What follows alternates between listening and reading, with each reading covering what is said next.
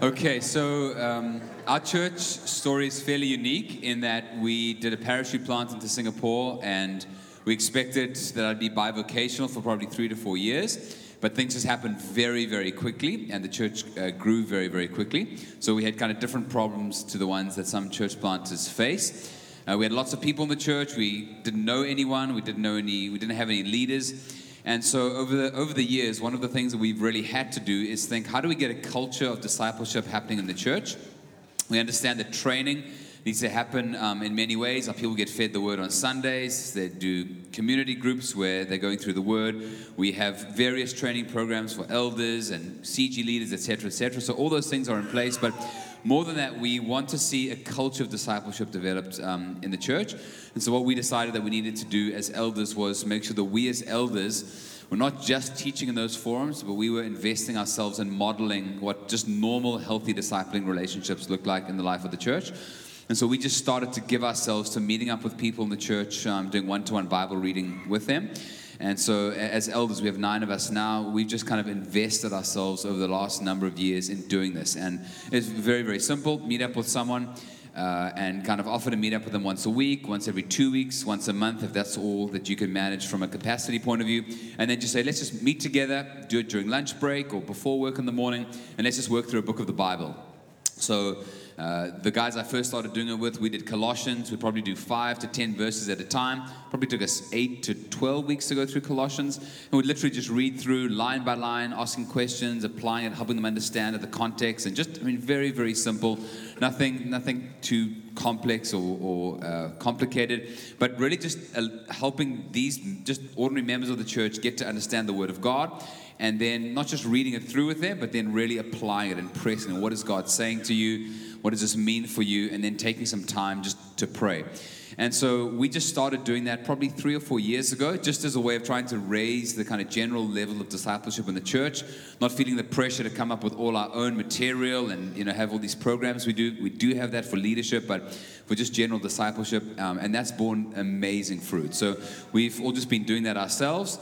And then after doing so, I met 2 guys on a Tuesday morning from 8 till 9, right in this kind of central business district. We went through Colossians together, then we did Jonah, and then we did 2 Timothy. So that took us about 6 or 7 months to do. And then after that, I kind of kicked them out and said, all right, you guys go and find other guys in the church, go and do that. And now we have about 15 or 16 guys on Tuesday mornings that just meet in these small groups all around the CBD from 8 to 9 before work. But just throughout the church, you kind of keep hearing stories of new visitors coming to church, people that are Christians or people that aren't, and someone in the church saying, hey, why don't we get together, let's read 1 Timothy together, or let's read Colossians together. And it's kind of a finite, it has an endpoint in mind, because you're only kind of committing to read one book of the Bible. That could take 4, 8, or 12 weeks, and then it's going to be done, and then you can just see, is this working? Is it bearing fruit? Do I want to continue? Do I want to get out of here and find someone who's going to, listen a little bit more? It does give that kind of flexibility. But what we've seen over the years is that now there's just this general level of discipleship happening in the church, and it's so simple, because all we're really teaching is we're just teaching people how to read the Bible, how to understand the Bible, how to apply that to their lives. So in a sense, it's open source. We've all got the scripture, and so that's really been incredibly encouraging. And then in our evening congregation that Jacob leads, they have a number of guys there that are doing this with non-Christians, and so they literally will just take a gospel and they'll just go through this with their non-Christian friends. And they'll just say, hey, let's just read together and work through this gospel. And we have baptized many, many people who've been saved like that.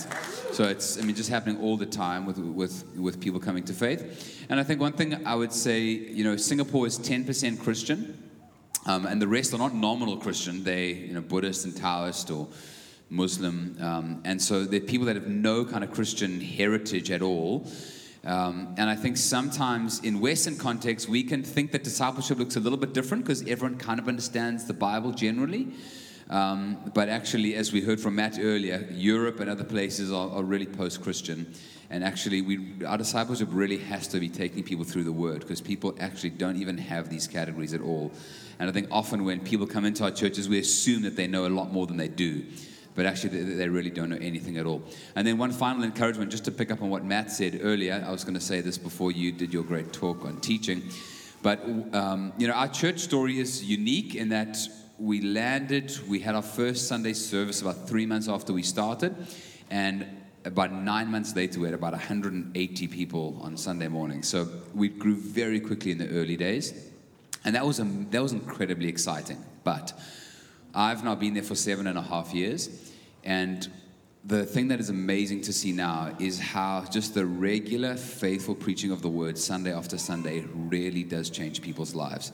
And they're not often the dramatic stories. They're not people that get some revelation on a Sunday and then their whole life's turned upside down. But when you look at them 2, 3, 4, 5 years later, you realize their entire life is completely different. They hardly even saw it happening, and then they look back and they realize that. So for those of us who are pastoring and it doesn't look as dramatic, just getting to Jesus every Sunday, opening the Word, we're really doing what God has called us to, and it is powerful and effective. So that's my encouragement. Thanks.